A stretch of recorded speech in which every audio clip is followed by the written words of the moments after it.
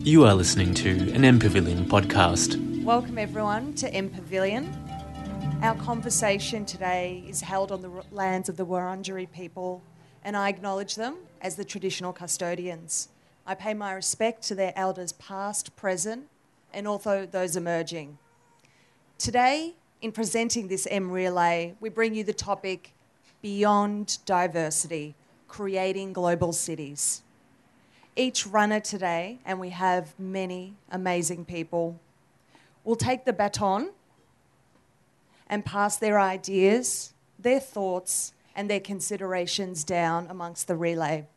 My name is Nevena Spirovska, and I have the distinct pleasure of starting off this race.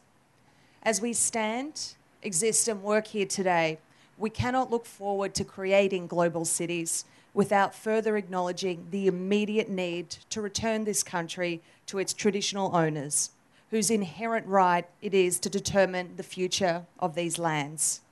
I myself am not a builder, I'm not an architect, and I'm not an engineer. That shall not come as a surprise to anyone. But I contend that before we look to building global cities, we look at the blueprints of the ones that make up our current homes. Since 1788, this country has been built with the master's tools. And as Audre Lorde famously told us, the master's tools cannot be used to dismantle the master's house. The master's tools are powerful.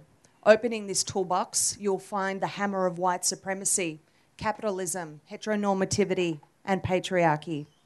They have been so successful in creating global cities like Melbourne, like Sydney, that many people consider them to be the only way of life, their way of life. But today, in the Bunnings of ideas, we need to destroy these tools and look forward to see beyond diversity. What does it look like, and how are we going to get there? What tools will we use to create global cities? Pardon me, I had a simmet for breakfast and I've got a sesame seed stuck in my throat. What tools will we use to create global cities when every border implies the violence of its maintenance? However, this is not a performance piece. This is real.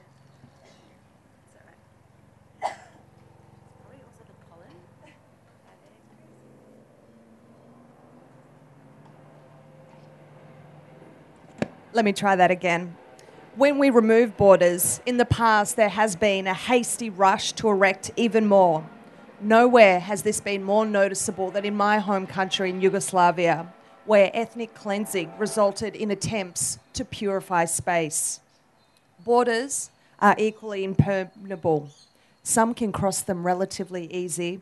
For others, it's made to be a matter of death when seeking life. Today, in our M Relay, I have the distinct pleasure of talking to some brilliant minds, many who I've heard before, read before, seen before. If this is your first time, I welcome you to open up your mind, your ears, and your heart to what they bring for you. I'd like to invite my first speaker up, Farah Farouk, to the theoretical shed of ideas. She is the Principal Advisor, Public Affairs Policy Person at the Brotherhood in St. Lawrence, and the Chair of Board at the Social Studio, a social enterprise and a fashion label working with people from refugee backgrounds. Please make her very welcome.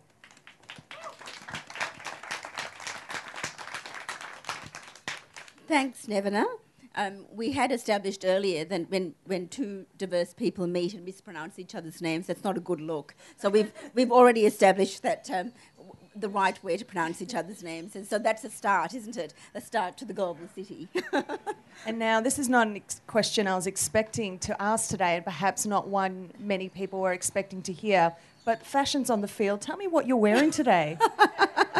Thank you so much, Nevena. I did ask her to ask me that question specifically because I wanted to showcase the Social Studio, where I'm the board chair. The Social Studio is, I consider, an extraordinary antidote to our times. And I invite every single one of you, and I'm taking on a marketing aspect here, to visit us in Collingwood, 128 Collingwood, Smith Street, Collingwood, where we showcase the talents, positivity and creativity of emerging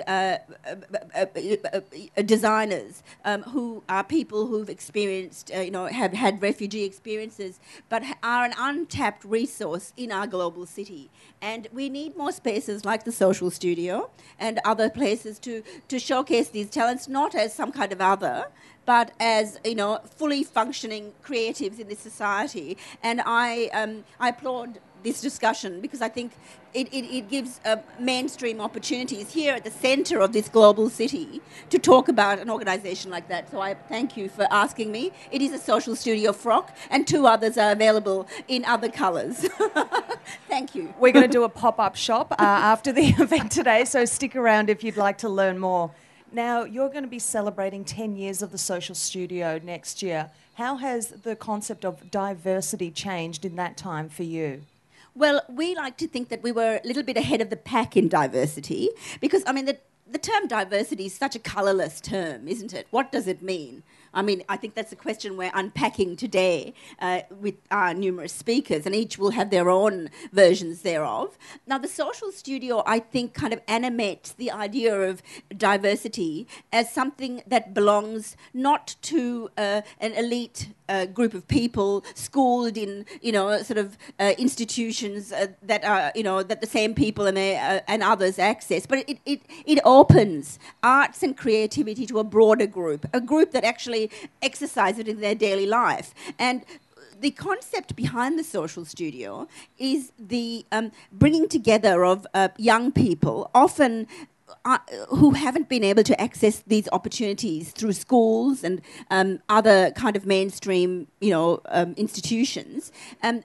And have felt alienated or not belonging, not having a sense of belonging, and being able to come into a welcoming space where they can showcase their creativity. And it's not about being taught by someone superior. It's about sharing of ideas and sharing of creativity. And I think at the heart of unpacking a kind of a diverse version of Australia for the 21st century through an organisation like the Social Studio, and we hope that will spread to other organisations, is the idea that it's not teaching, it's not one superior sort of, set of ideas, educating. So, of course, education is a key element of it because we work with RMIT, a global institution, learning institution, to for our students to get qualifications in TAFE, in clothing production and such. But beyond that, it's the idea of sharing creativity and building a future together, if that doesn't sound too cliched. And I don't, those sort of words can sound cliched, but I think actually when we're talking about diversity from the perspective of an organisation like the Social Studio, it's very important to say that it's not one group dominating. It's about the sharing and coming together. What does a global city look like to you? Well, a global city has many more people like me, born overseas, an immigrant who came to Australia in the mid-70s with my parents. We're at the centre of power. and we are also bringing forth our others and actually mentoring and being an example to others. But it doesn't mean, and I'm maybe I'm an arch conservative, but it doesn't mean there's not space for the others. For the others, I mean the white people. I'm doing a bit of othering, but in an inverted way. I've been struck by this notion of whiteness that has kind of come into our discussion. And to be honest, as a sort of an old immigrant who grew up in Australia and went to law school, and actually I've had a fairly accessible ride through Australia. I joined the Age newspaper. I worked in the Supreme Court. I'm well educated. My father was an academic. I think class issues come very strongly to the issues of diversity. And sort of when we put diversity as some kind of all-encompassing term and all immigrants, the immigrant experience is a very varied one. That of a refugee is very different from someone like me, whose father, and mother are university qualified people who came in that first flush of skills, etc. So I do think issues of class need to be taken into account. And I actually think that the issue of diversity isn't just cultural diversity, it's a socio-economic diversity that is very important, and that's not confined to one cultural subset. I was actually quite intrigued by something I read the other day in social media. Professor Megan Davis, a leading Indigenous leader, said, Aboriginal and Torres Strait Islander peoples, we're not a subset of cultural diversity. We're the first peoples. And I think that's an important thing to also remember. And I think that you've, spoken of that in your acknowledgement. So, look, I think the idea of diversity, even the term doesn't really capture what's required. It does require a shift. But we also have to work within the existing institutions, because let's face it, change in Australia is deeply incremental. And it's so interesting that you touched on education. How do we begin to dismantle these colonial institutions who are built on the backs of where at Melbourne Uni racial science began, and at RMIT has deep colonial links? Can we diversify our education so it becomes more meaningful to the people that are emerging now from those spaces? Well, as a product of one of those institutions, I grew up in Adelaide, so I've had an education in a law school in a mainstream university. I take your point, but I think that I don't see it that way. I see education as a kind of a escalator to opportunity, and I think we can't sort of redefine sort of the basics of education to suit a new paradigm in that sense. There's a scholarship, and there needs to be a more diverse population accessing the scholarship and participating and holding the levers. Call me an arch conservative for saying that. Of course, if there's a statue of some unpleasant person, take it down, of course. But I actually think that we need to bring more people into the centre so they can kind of reshape rather than we need to work with our allies, and I think that universities like the University of Melbourne, University of RMIT, and of course let's not just look at those institutions. Where are the diverse people attending? They're attending La Trobe, Victoria University, the TAFE sector. The TAFE sector is an extraordinary engine room for equity. And so let's not define education in LE terms. So I do see, I think we need to work with our allies, and I think we need to bring them along with us. And coming back to the social studio, where have you found allies to grow your work?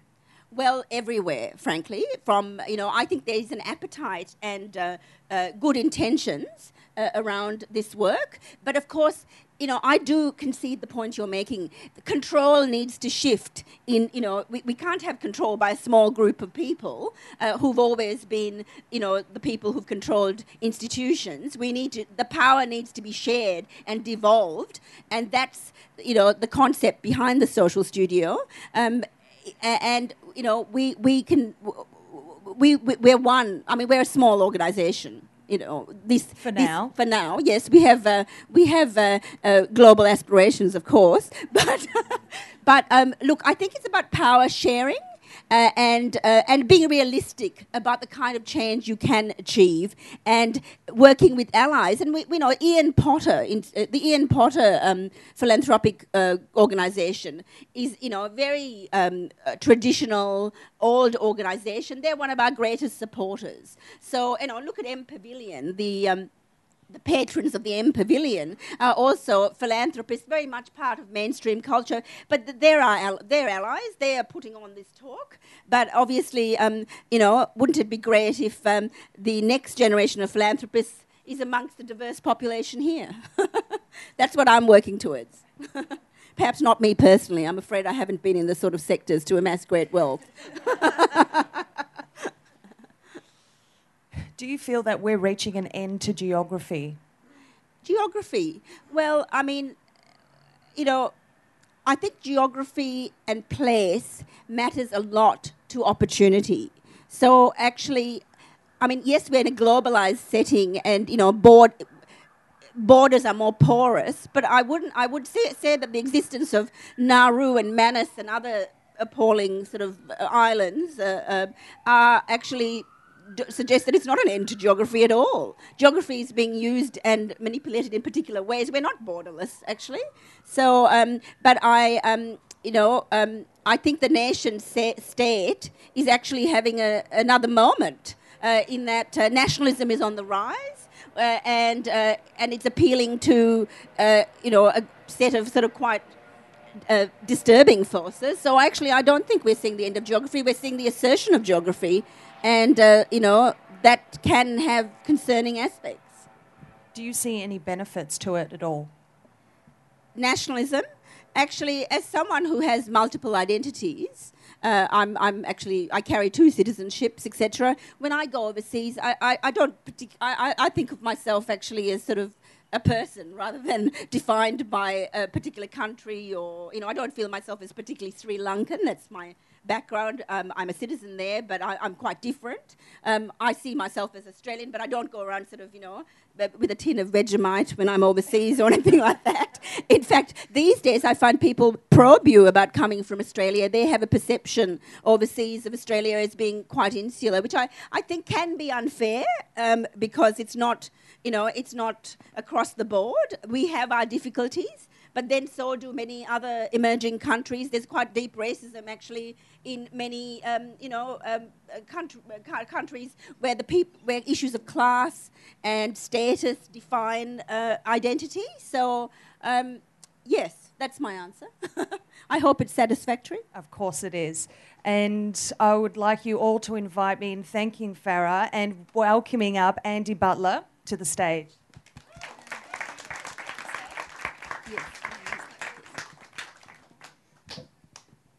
Andy, thank you so much for joining us today. No problem. Thank you for having me. Could you please give us a 2-sentence introduction to yourself? So I am a writer, curator and an artist. And also, this is my second diversity panel this month. It's a very hot topic at the moment, so I'm often wheeled out for these sorts of things. I've previously worked in the arts. I'm a freelancer now. But I previously worked for major arts organisations, usually as the only person of colour in an all-white office, while they're trying to get diversity off the ground. So I guess that's where a lot of my experience and expertise in this area sort of comes from.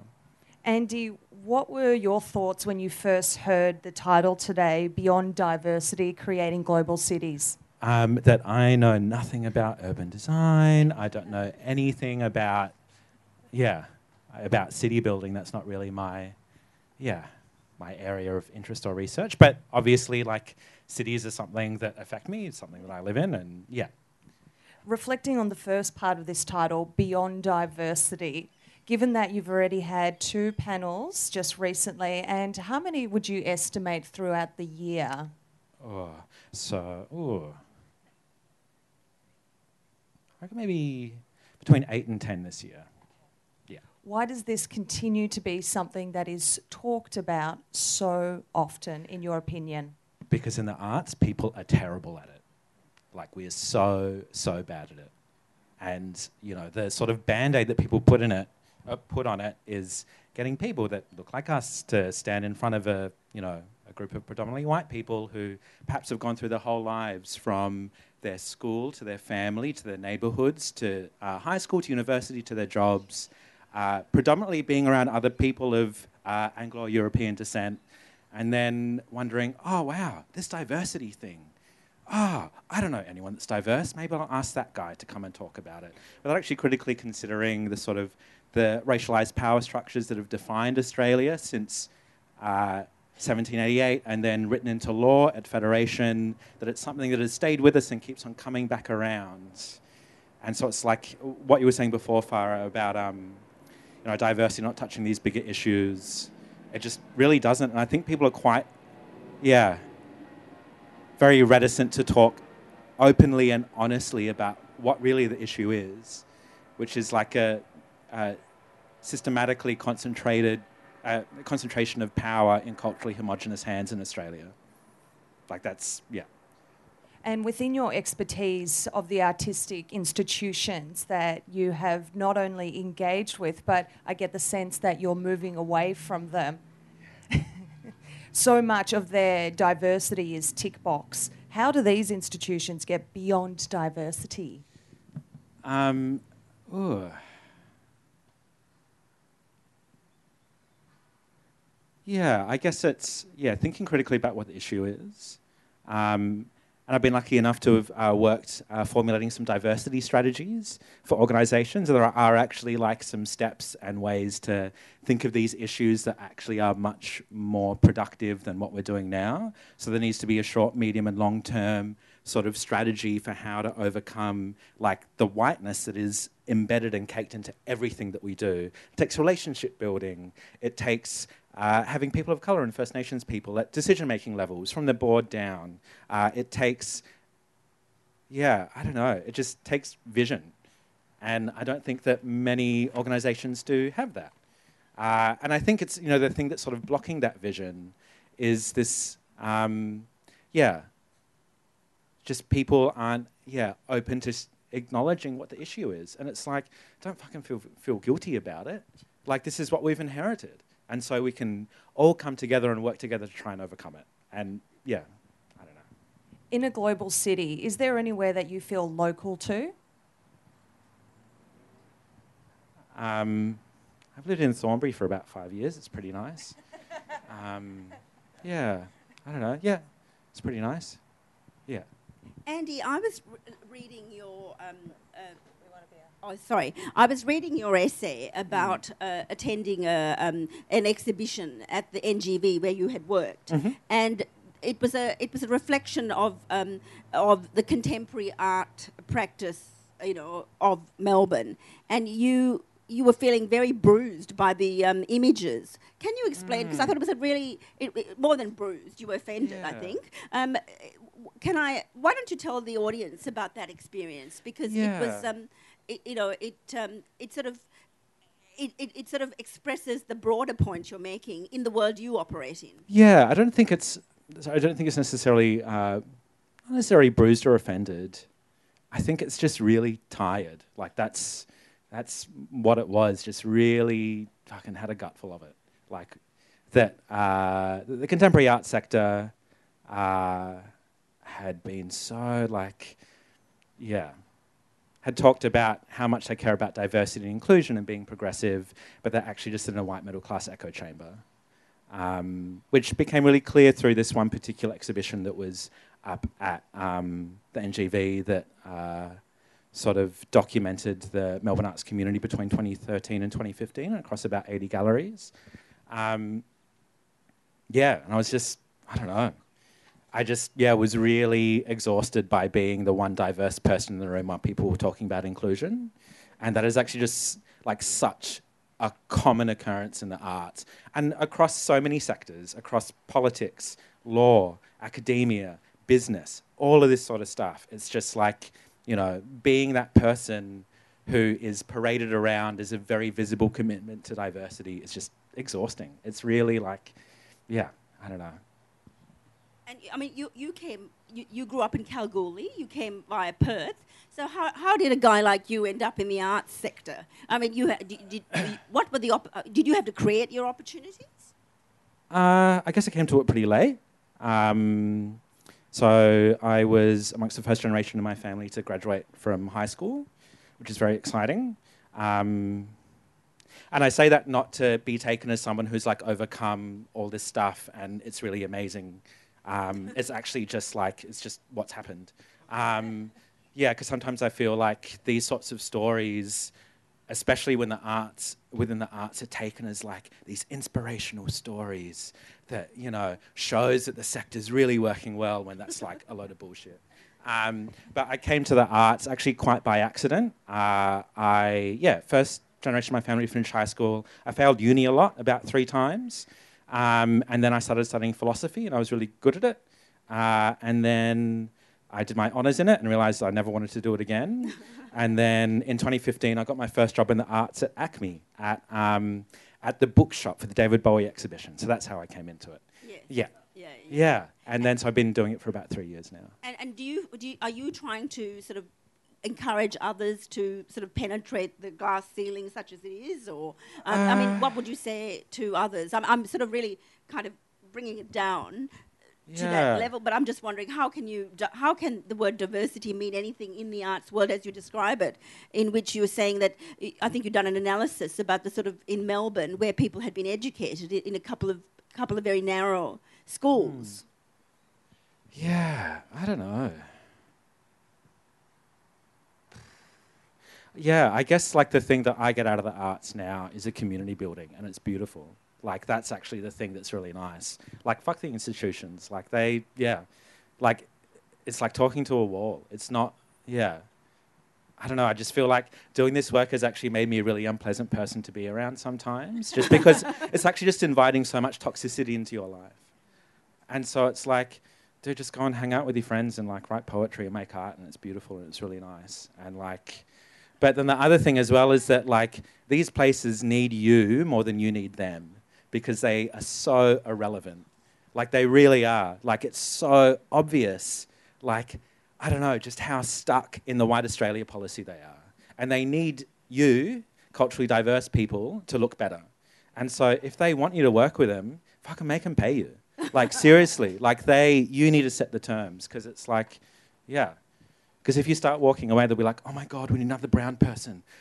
Oh shit, You speak in one of your essays, you talk in terms of white supremacy in these institutions. Now, that's a term associated with the Klan and such, but obviously you've deliberately taken that term. Yeah. What, can I ask you to unpack that? What do you mean? Yeah, so the Australian Human Rights Commission recently did a study where they found that across business law, academia, politics. They didn't look at the arts, but I would argue that's probably the same. That out of all the senior positions, 94% of people came from an Anglo-European background. And so white supremacy, I guess, the way that it functions in places like the NGV is that the history that they're embedded in is based off a racialized hierarchy where Anglo and European people are at the top. And then there are the brown people in like often another room somewhere else. And that all the people who are like making the decisions at an executive level all happen to, I don't know, be quite culturally homogenous. And that's, so it's sort of like, it's a racialized system of power that favors people from an Anglo-European background that we still live with today. Like it's, And do you see any encouraging signs? I mean, you're associated with the Footscray arts community. Now, that is a lovely space and very really amazing. Yes. Yeah. And I mean, are there rays of hope beyond the city fringe? Is the global city defined as something? I mean, large populations of diverse people actually live in the outer suburbs, etc., at the fringe of our global cities. How do you bring those people and those in the inner cities who have more power and access to cultural institutions together? Are places like Footscray Art Centre the kind of mediums to do that? I think Footscray is a really great example. I think that they're just such a complex thing. Like, because the inner city, I guess through gentrification, which is really closely linked to social cleansing, to like a racialized dynamic of replacing particular people with other people, that it's such a bigger question than the arts. Like, because I guess just in terms of geography, people are being forced out into, or living in particular communities that don't have, that many, resources or whatever. I don't know. But no, so in terms of the arts and bringing people together, I feel like Footscray is a really good example. And I feel like in the arts, it's actually just like, hiring people. Like, really? Like, dude, it's not that difficult. And also audience development as well. I guess it's, it's really funny. So the Australia Council did a study into arts participation, and apparently 80% of people from a culturally diverse background engage with the arts, compared to 72% of the mainstream population. And so it's like, people care about the arts no matter what background you come from. There are just some institutions that people from a diverse background don't fucking care to go to. Serious, that's what it is. And so it's like critically considering that the issue may not be out there, it might be in here somewhere. Does that make sense? Yes. Yeah. I mean, what I'm pushing for is some solutions. I mean, okay. what you're talking about Yeah. is, is disturbing and actually, but what are the solutions? People hunger for something more, and people want access. So how do we get there? What is there a roadmap? Some blue sky thinking? Yeah, I guess like specifically in the arts, it comes down to funding. I think that is actually like such a huge thing. That funding is really important. Yeah. So I guess like in terms of the arts, there should be like a 3-pronged approach to diversity, which is the internal diversity of the organisation, representation on the stage, and then also audience development. So yeah, that's kind of like what you do, and then also I guess like in the arts, it's also thinking about why you're doing diversity. Like, that really what it should be about is building long-term relationships with different communities and bringing people together. Like, and that's how change is made over time. Like, because I feel like at the moment, there's a lot of like individual projects that are being done to engage with diverse communities that once they're done, that's it, cool, we can go back to doing like real art or what we were doing previously. And it's like, no, that's actually not how this works at all. Like the relationship building that is like so fundamental to how artistic communities run should be at the forefront, as opposed to trying to have a really big blockbuster exhibition of brown people. And how does arts, as beyond even looking at diversity, how does it contribute to the global city? It really raises real estate prices in a huge way. And I think that's another thing with global cities that like the arts community has to be really upfront about, is that like, fuck, we're the foot soldiers for it. We're the ones that like real estate agents like love it when we move into neighborhoods. And so I think we have to really think critically about how to overcome that as artists. And I think it also comes back down to community building. I just feel like, I sort of work in the small gallery sector. And I feel like a lot of these galleries open up in these poorer neighborhoods, and they're just like these, these like outposts for people who've been to art school to come into like this particular like neighborhood that hasn't necessarily had like access to that many resources, and like, to allow people to come in and then eventually take over. And so it's like, I feel like art can play a beautiful role in building a global city, but at the moment, all it's really doing in Melbourne is raising house prices. Thank you so much. Please join me in thanking Farah Farouk and bringing up Maddie Clark to the stage.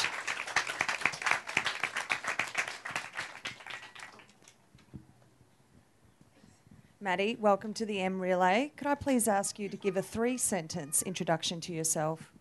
Andy only had to do 2. Hi. So I'm Maddie. I'm M-Pavilion's writer-in-residence. I also work for Un Magazine as their 2018 editor. And I... What else?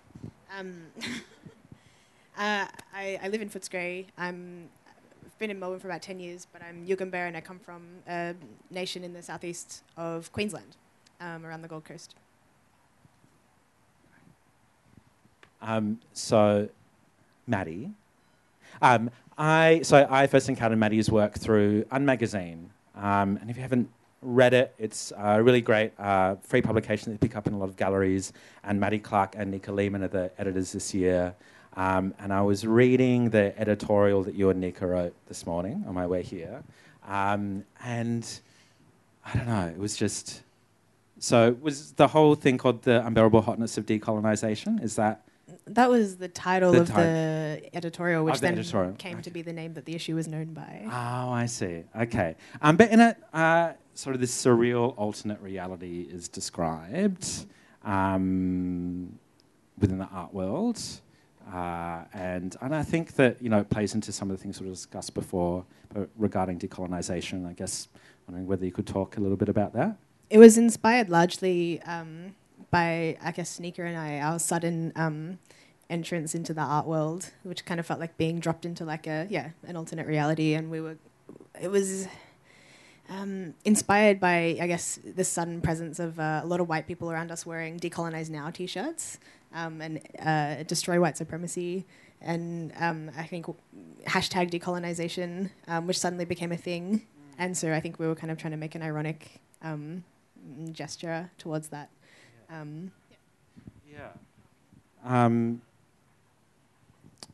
So for us, I guess, we were thinking about, and this is what I relate to really strongly about diversity language, is that the way that social movements become co-opted into buzzwords and into social trends and into marketing, basically, and into capital.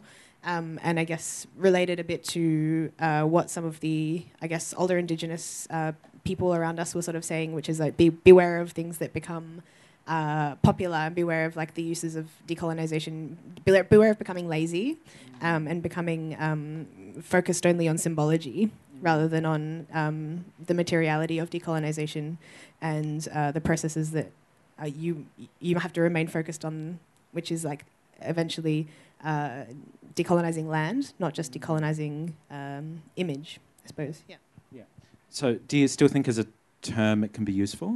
Of course. And I think for us it was more facing a demand from, I guess, elders around us to take it seriously and don't become so focused on tokenistic or metaphorical ideas around. And as young people who might have been engaged in like sort of anti-racist activism in Melbourne, where Melbourne is such a, and especially the art scene is so focused on imagery and on visuals and on appearing to be doing things right. But you can miss what's going on underneath, I suppose. I guess in the same piece you also discuss the transformative potential of activism and through culture. So I really could speak to that a little bit. Yeah, and I think for us it was about sort of discerning, holding on to the importance of cultural activism and activism in the arts that's being done by community members, and distancing that from declaring that something performative is actually transformational. Okay. So we're thinking a lot about the work of, say, This Mob, for example, and New Wayfinders, and thinking about how they occupy and transform space, but also thinking about how there's always the danger of being co-opted into an existing structure through ideas of inclusion, right? Yeah. And what do you think it is about This Mob and New Wayfinders, who are both young art collectives here in Melbourne? What do you think sort of sets those collectives apart from maybe more aestheticised forms of decolonisation? Yeah, so for me, like, for example, when I get asked to participate in something in the art world, usually, so for example, I'm on the board of UN now. After I sort of finish editing this issue, we do 1-year terms, I'll be on the board. And for UN, it's very, they're sort of saying, like, it's really important for us to have Indigenous board membership and Indigenous committee membership and this kind of thing. We've always got to have at least 1 or 2 Indigenous people, and we're sort of like, yep, okay, so you've got 1 or 2 Indigenous people on your board. When we're in the room, we definitely feel like the only one, When you come to look at the work of This Mob and Kate Ten Buren, who works over at the Korean Heritage Trust, for example, like in an art space, her method is very much to go into, say the gallery gives us this space, or this kind of allocates us this space for an exhibition. We're going to take over that space for a period of weeks while we're developing the show. In the Footscray Community Art Centre, you might have seen, like, they had they walled off the main gallery space, and they said no white people are going to come into this space for the duration of the time that the curators are developing this work with the artists. This is ours. And you can't, and even having to sort of, if people wanted to peek in and look at what was going on, they were shooed away, and it's kind of like, this is not for you right now. When the exhibition's ready to be shown, you will be able to see it, but for now, this is ours. And getting the institution, and I think Footscray is really good at this, but other galleries need to be taught, when you give that space, it's to a collective like This Mob, which is all Indigenous people, it's not yours anymore, it's theirs.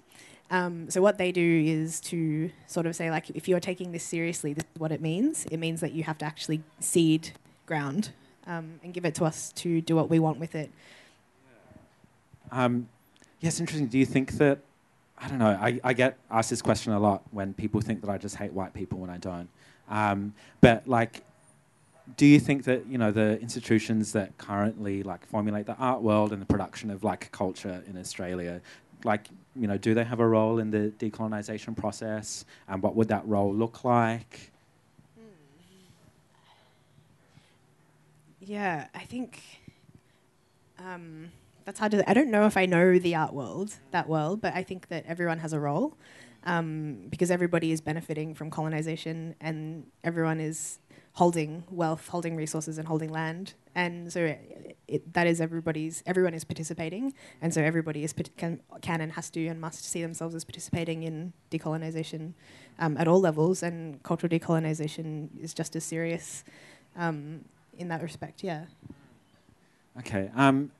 And sorry, I think I was reading in your bio that you do work like facilitating workshops about decolonization, or Not so much, no. Like yeah.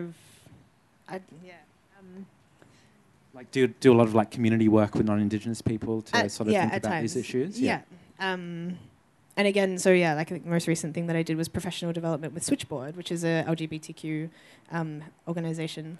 And that was really interesting, again, as an example of an organization that it's a community organization. It's trying to diversify itself and maybe, so I think I had an experience there where I was giving professional development to them, and I think afterwards there's been a few different kind of moves to have people in steering committee positions, for example, or board positions, for example, and the CEO sort of approached me after the workshop and said, thank you for everything you do for Switchboard. And I was like, oh yeah, that's okay. And they said sort of, you're on the steering committee as well. And I was like, no, that's Tanine. That's Tanine Ernest Williams, if you know her.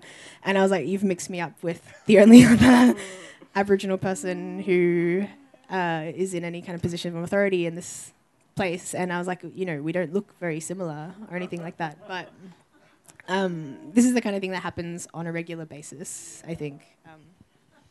And that's what I think of when I think of diversity, is like... Yeah. Oh my God.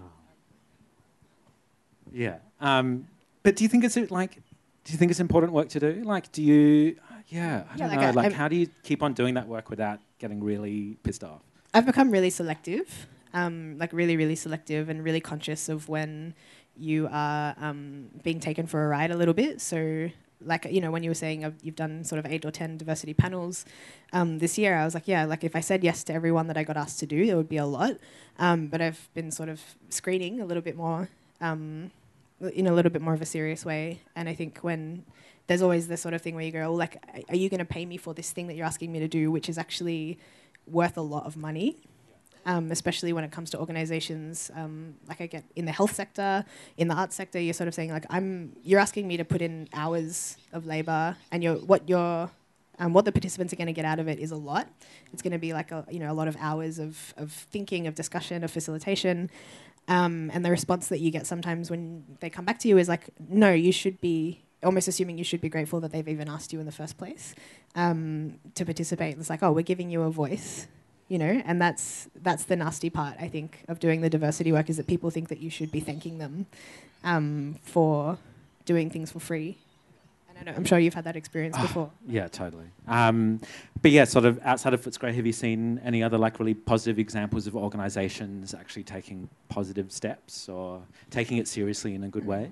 It's a bit further out, but Wyndham Cultural Centre has hired lead curators in ongoing roles who are First Nations, and in a lot of ways really opens their doors to the community for that, and makes the space useful to the community around them. And they're not looking, and this is interesting thinking about global cities, but they're not looking to the inner city. They're looking to engage with the community in which they are in. And I think that is something that we had to really push on to do as well, is for them to, when we first took the role, both of Nika and I are not from Victoria. We're not Victorian Aboriginal people. We're both from interstate. And so we sort of said to them, here are some ideas of people you can engage in the community around here. And they'll sort of go that's a bit too Melbourne. It's a bit too... And it's like, you are in Melbourne.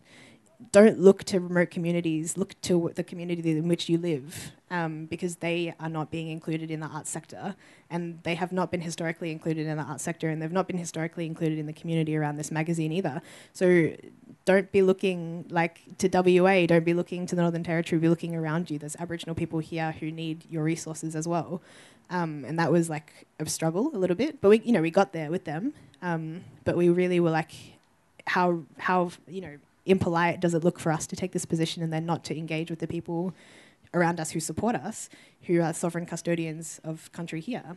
And that's what I think a lot of arts people want to do. Sorry, arts people want to do in terms of... I know you asked me for good examples. Yeah, good examples. Yeah. There's also the Lifted Brow. Yeah, they're doing a really great... So the Lifted Brow are having a Black Brow edition coming out, I think, in the next couple of months. Yeah. They've hired Indigenous designers, Indigenous editors, and a full Indigenous editorial committee for this issue, and only Indigenous writers as well.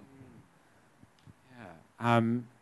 I guess thinking about global cities, I don't know if you have much experience in urban planning or city... No. But yeah, I guess what role does a decolonial methodology have within a global city? My first question is always, what does Indigenous sovereignty look like when you contemplate something like a global city?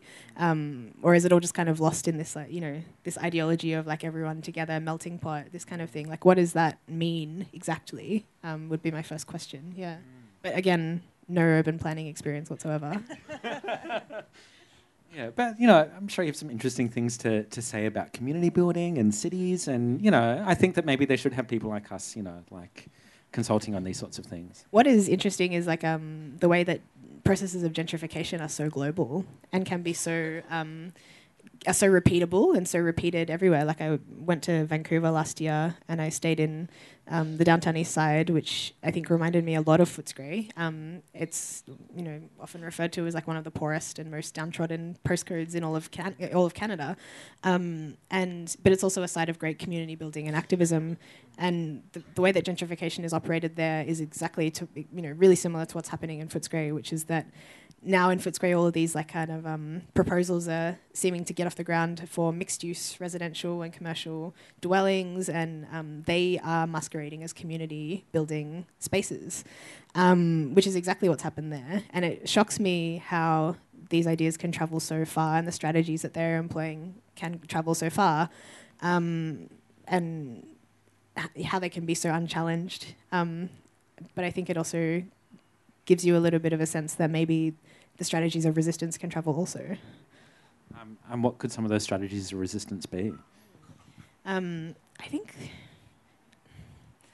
it's hard to I think a lot of what you were saying earlier about how can artists become aware of their role in that, and how can artists also refuse that role a little bit. I think so many artists, I live in Footscray, and a lot of artists move to Footscray and say the gentrifiers, and they won't be talking about themselves. And I think that they have to begin to understand that is them, and they're exactly the people. And again, you can see this everywhere, in the world. The artists are being used on purpose to advance that agenda and to raise the rent and raise the status of the place. So I think we have to really critically interrogate the artist class right now, because they're the worst ones, because they're not really aware that that's who they are. Everyone, please join me in thanking Andy Butler, and may I please bring to the stage Gabrielle De Vetri.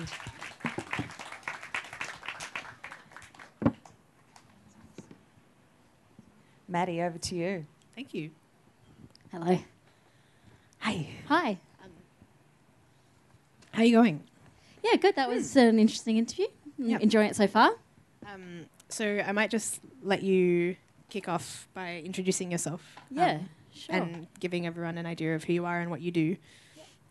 So I'm Gabrielle De Vetri. I live around here on Wurundjeri land, and I am an artist and an activist. That just about sums it up. I'm a co-founder of A Centre for Everything, which is a pedagogical program of events, and a member of the Artist Committee. I think that'll do. Everything, yeah? Yeah.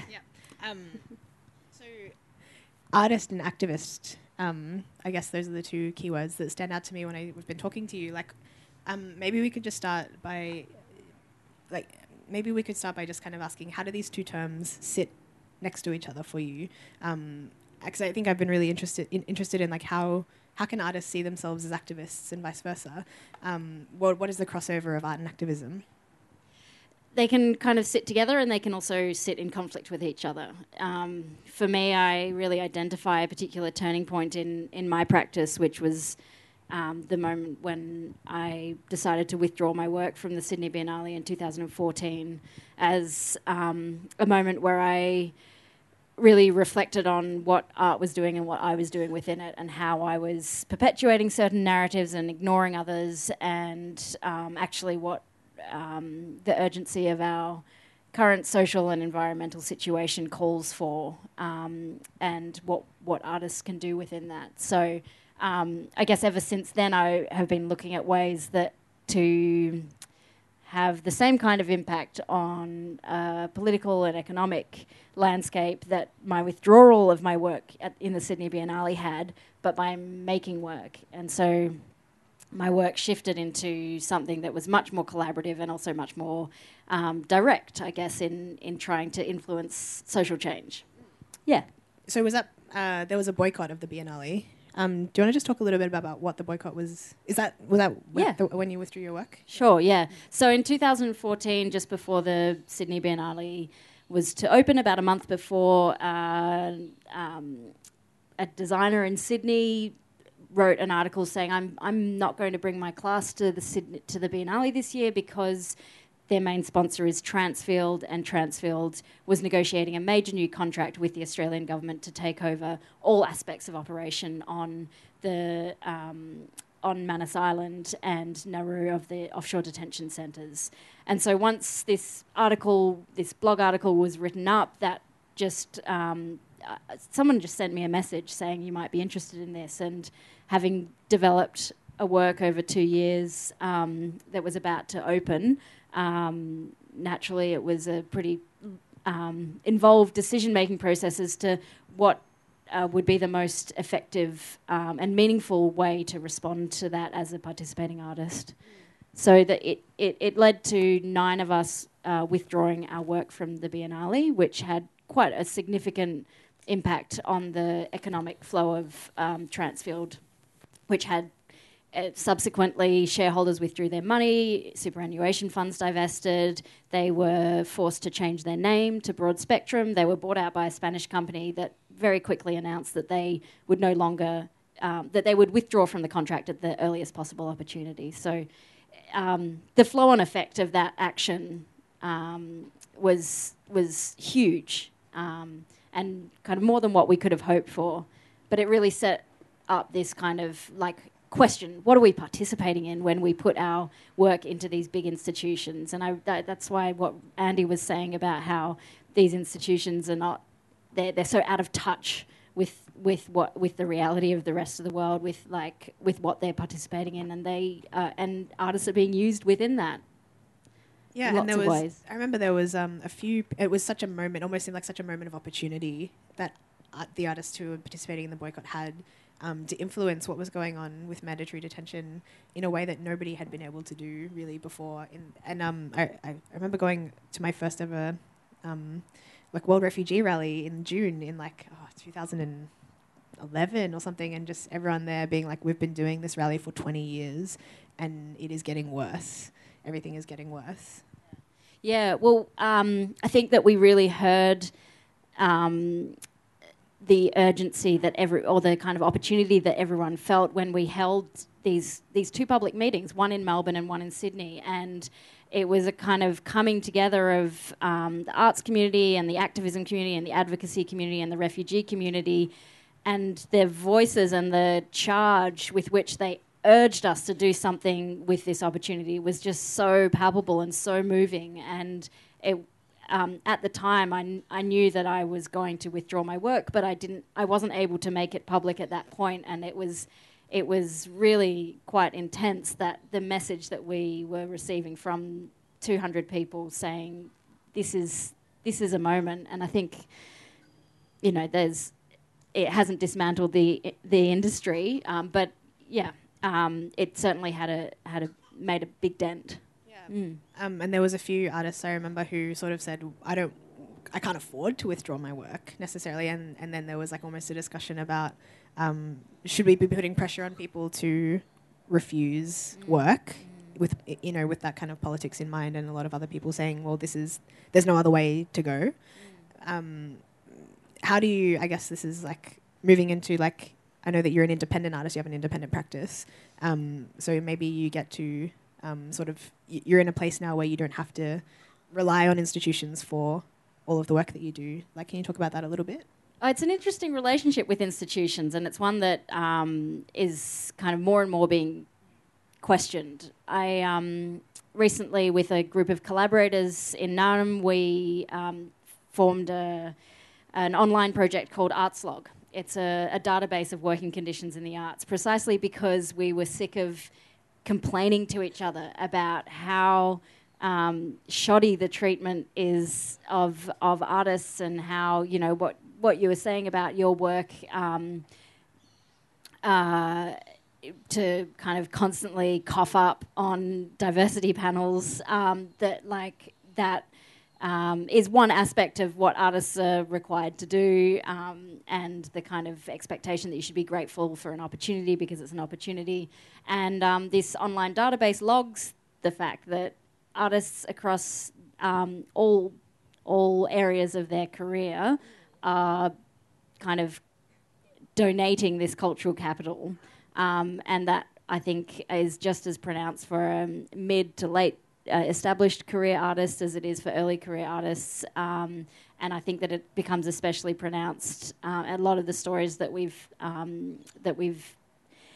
gathered on the log are stories from people who are queer, or who are identified by the institution as diverse, who are asked to do that work for free, who are asked to come into universities to sit on panels, and who are not being appropriately remunerated. And I think that, the kind of institutional, industrial, commercial structures that replicate those dynamics really need to be examined and resisted. Yeah, like the art world is definitely a place where I've noticed that social hierarchies persist, where even when they're sort of using the language of diversity and intersectionality and inclusion, they're so invested in terms like that. But and you would be really familiar with that. But was there anything in the database that came up that really shocked you?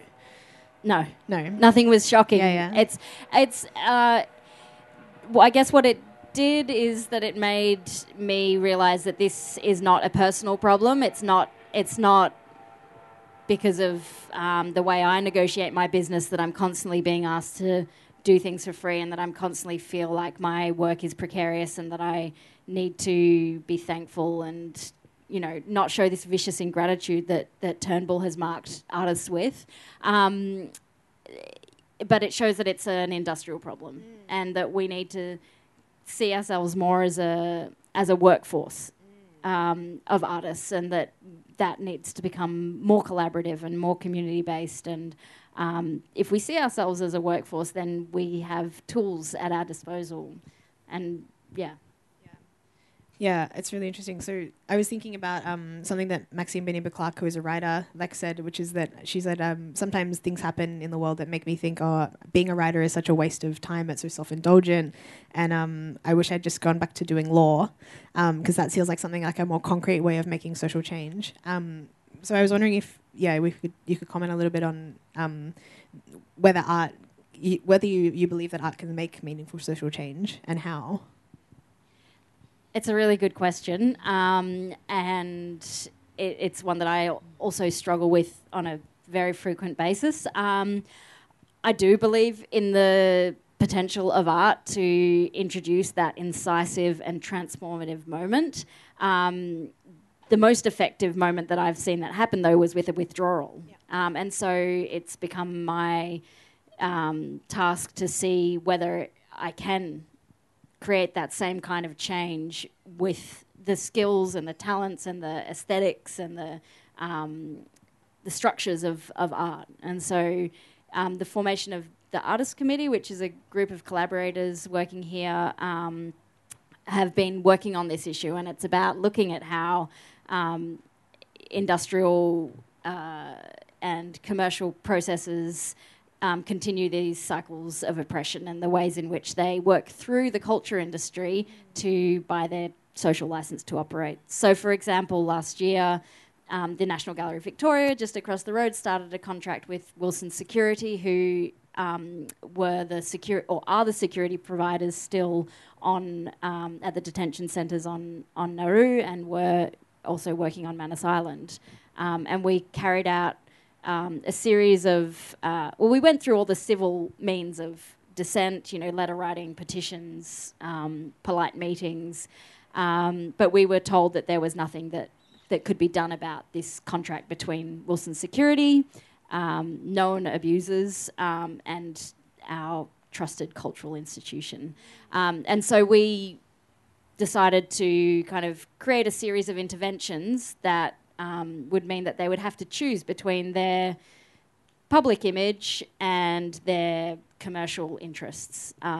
So we covered up the image of Picasso's Weeping Woman, which is kind of intended as a universal image of human suffering.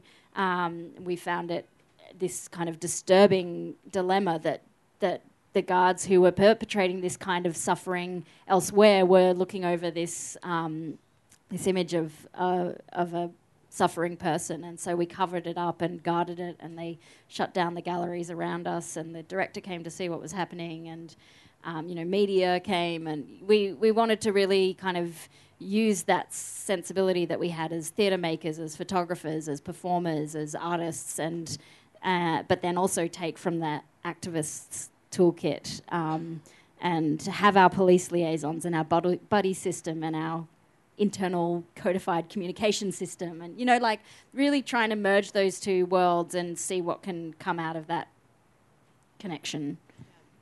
And I noticed a lot of the work that you make, even talking about collaboration, like a lot of the work that you make is on climate change. Like there's some of that thematic coming up, and I heard there's a bit more growing awareness of the role of artists in actually participating in and almost dissolving the boundary between the sciences and the arts in thinking about problems like that.